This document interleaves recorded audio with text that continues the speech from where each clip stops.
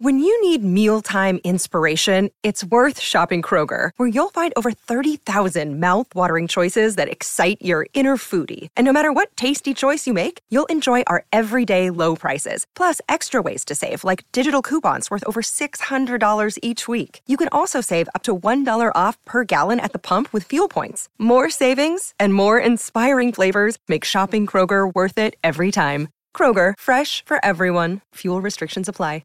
Another day is here, and you're ready for it. What to wear? Check. Breakfast, lunch, and dinner? Check. Planning for what's next and how to save for it?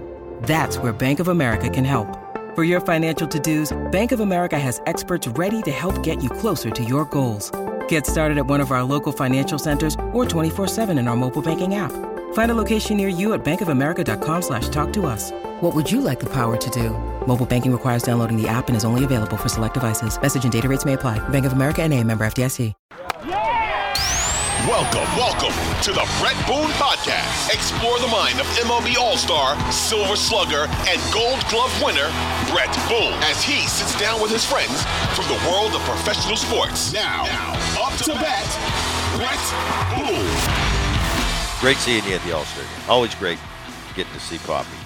And for those out you, don't get confused. For the people out there listening, don't get confused when I say Poppy, because everybody, is that Big Poppy? Is it David Ortiz? No, it's Edgar. And I always have to explain to people, I said, Edgar's kind of the original Poppy. Big Poppy came on the scene, and they said it, a lot of the postseason heroics, it was Big Poppy, but and people go, well, he's Poppy. I said, yes, he's Poppy, and everybody that plays with him knows that Edgar is Poppy. So I don't mean to confuse you out there when I refer to Edgar as Poppy. A lot of times that's what I do. It was always great getting to see you. Yeah. First 3 days, it seemed like we passed in the elevator and we didn't get to sit down and kind of catch up. But the last day we did. And we talked off camera briefly about this, and I thought it was cool. We have busy lives, and we're in and out of this game a lot, and we're doing a lot of functions within the game. But for me, and I think for you as well, the day right before the pregame ceremonies for the All-Star game, and it was all the All-Stars from 2001, and a couple there was Jay was down there because of the festivities that happened afterwards. Danny Wilson was down there. Junior was down there. But getting to see Kazuhiro Sasaki, who I haven't seen in 20 years, Freddie Garcia, Nelly was in the room. Big Olerud was in the room. It's always fun seeing Johnny. But most importantly, our skipper got to be in the room, Lou, and who you've spent a ton of time with. I've spent a ton of time with. He means so much to so many players. And when we got put in that equipment room, it was funny. We all got called down because we had the pregame ceremony. They were announcing the 2001 All-Stars. And they put us in the equipment room. I felt like we were in a shoebox, hidden away from everybody. But I got to sit on the couch with Skipper and kind of probe him a little bit and ask him some questions. It felt like it was 20 years ago. And then just let Lou go, and he would tell the stories, and we're all in that room cracking up. After that time, even though it was 20 minutes, it was pretty special, and it brought us all back, I think, to some fun times that we shared. Did you enjoy it as much as I did? I did. I mean, I was forward to see Lou. Haven't seen it since the induction. He was in my induction in the Hall of Fame, but that was the last time I'd seen it. So it's been 4 years, and I knew he was struggling with health issues, so I wanted to see him. And like you said, I mean, he's fun to watch and listen to. He knows so much about the game, but also he has so many stories.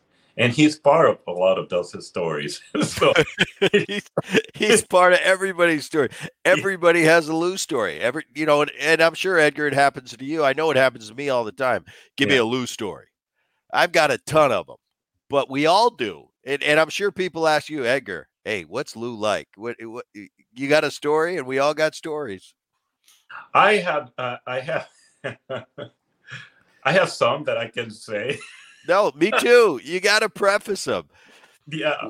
we recently had Alex on the program, A-Rod, Yeah. and he had a story, and it was similar to one of mine when Alex said when he was a rookie, he got sent down for like the 5th time. And he just told the story about him going into Lou's locker in the old Kingdom, in that back locker, the skipper's locker. And I said, Alex, I got like 3 stories like that. I got sent down all the time too. But it is, there's only one Lou Piniella.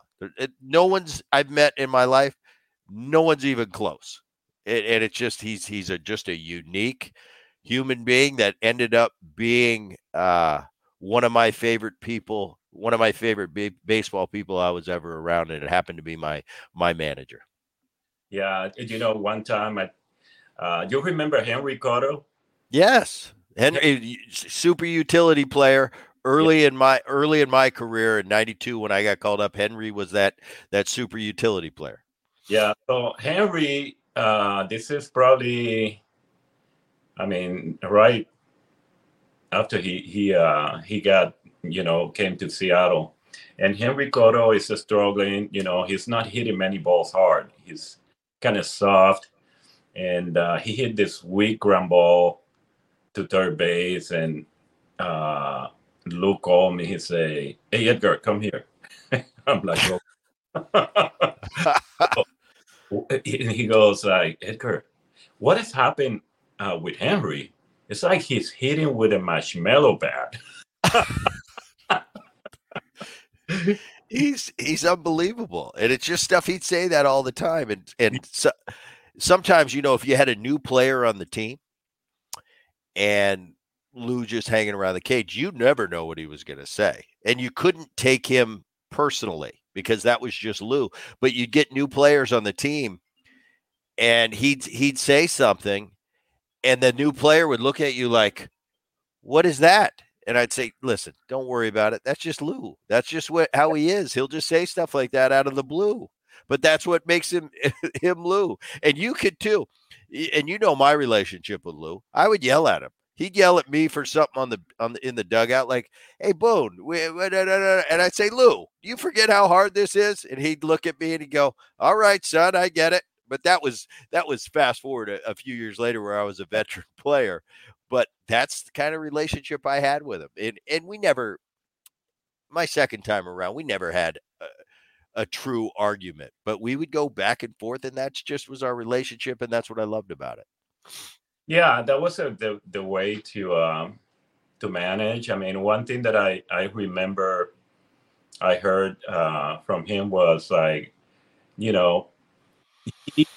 will tell you things right in the middle of the game, and instead of going private. And the reason was, he said, "Well, what about if I don't say it now, and next inning happens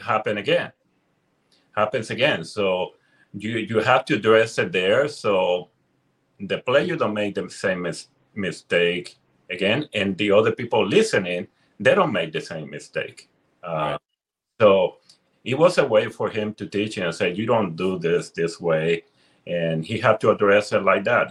That was his style. So it makes a lot of sense to me. Take your business further with the smart and flexible American Express Business Gold Card. You can earn 4 times points on your top 2 eligible spending categories every month, like transit, U.S. restaurants, and gas stations. That's the powerful backing of American Express. 4 times points on up to $150,000 in purchases per year. Terms apply. Learn more at americanexpress.com/businessgoldcard. Can you imagine Lou managing in 2023? Oh, with the players there. But, a part of me thinks about that and thinks, well, the great ones are the great ones. And Lou would adapt. He would adapt to the players, how they are now. But it is funny, his style. And it was, and I brought this up a lot of times. Lou Piniella was a man that if he respected you as a man, if he respected you as a player, he would take a bullet for you. And I don't mean that literally, obviously. He would run through a wall for you. But if he didn't respect you in any of the 2 capacities I mentioned, man, it could be a long year for you, or you wouldn't be on the team for much longer. No. He he didn't have much of a patience for, players that he just didn't do what he's supposed to do or work hard or things like that. He didn't have much patience for that. But it's not that he didn't care about that person as a person. It's just that he just had a hard time, managing that type of player. Yeah, he needed guys that were men's men and had balls. Let's be honest. That's what he wanted. And he respected that. And standing up to him sometimes, he respected that. Yeah. But he's one of a kind. Here's a moment that I thought was cool, and we haven't talked about. We had our moment where we got announced the 2001 All-Stars. It was great. And I remember we were walking down the tunnel, and I turned to Big Rude. I said, greatest regular season team in the history of Major League Baseball coming through. And Rude looked at me and goes, actually, that's true. And I said, it is true. It's a special team. I know we didn't finish the deal and it sucks. And we'll, to the day we die, we'll probably be asked that question, that great 01 Mariners team. How did we not finish the deal? And it's actually a double-edged sword. It's cool that we won, but there's a little bit of a negative connotation put to it because we didn't win the World Series. When you're that great, there's high expectations. And when we played as great as we did that year, yeah, we've always got that. And that's something cool. I'll always be proud to say I was a part of that time in Mariner history. And I think you feel similar to me. But I thought this was cool after we got announced. Because we all know there's kind of a hierarchy in Seattle. It's Ken Griffey Jr. and it's Edgar Martinez, and they're kind of the pillars of the organization, and it's well-earned. You played your whole career there and had an unbelievable, obviously, Hall of Fame career. Kenny, the same. We know nobody has to talk about Ken Griffey Jr. and his career. But we all know there's Kenny, and then there's Edgar, and then there's the rest of us, and we just kind of fall in behind, and that's the way it is, and that's the way it should be. But I thought it was a really neat moment. All the things you get to do, Edgar, and all the special times in your life, Hall of Fame being probably one of the top. Everybody doesn't just get to throw out a first pitch for the All-Star game, and I thought it was really awesome that Boone, Jay Buhner, who spent pretty much his whole career in Seattle, Dan Wilson, who pretty much spent his whole career in Seattle, got to catch the pitch. But the two pillars went out there, and it was you and Kenny. And I thought it was a nice moment, and it was a fitting moment after 22 years ago, the All-Star game was there. Me and you were teammates on that All-Star team. And then fast forward to just the other day, you're throwing out the first pitch at the next All-Star game in Seattle. Maybe you didn't think it was that. I don't know. I don't know what you think. That's why I'm asking you. But I, as a teammate and player that was on that field for this All-Star game and in 2001, I thought it was really cool watching you two do that. It's been in the top of my list of things that I thought that was like really cool. Definitely going out there with Junior. Was so much fun and honor, and have Danny and Jay cash in. I agree with you. This is one of the coolest things. I know for me, one of the coolest things that I have done, and it was cool. It was cool. I really love being able to do that with Junior and the guys and Jay and Danny. Well, Poppy, enjoy the festivities coming up. I'll be watching it on TV, but have a great time out there and have a great time out there as a veteran that can let your hair down and you don't have any pressure to do anything. But have a good time. Love you. You know that. And I always appreciate you coming on and spending a little time with us. And this year, we talked about the Hall of Fame, but awesome. Have a great trip. I'll see you soon. I'll probably be out there later in the summer.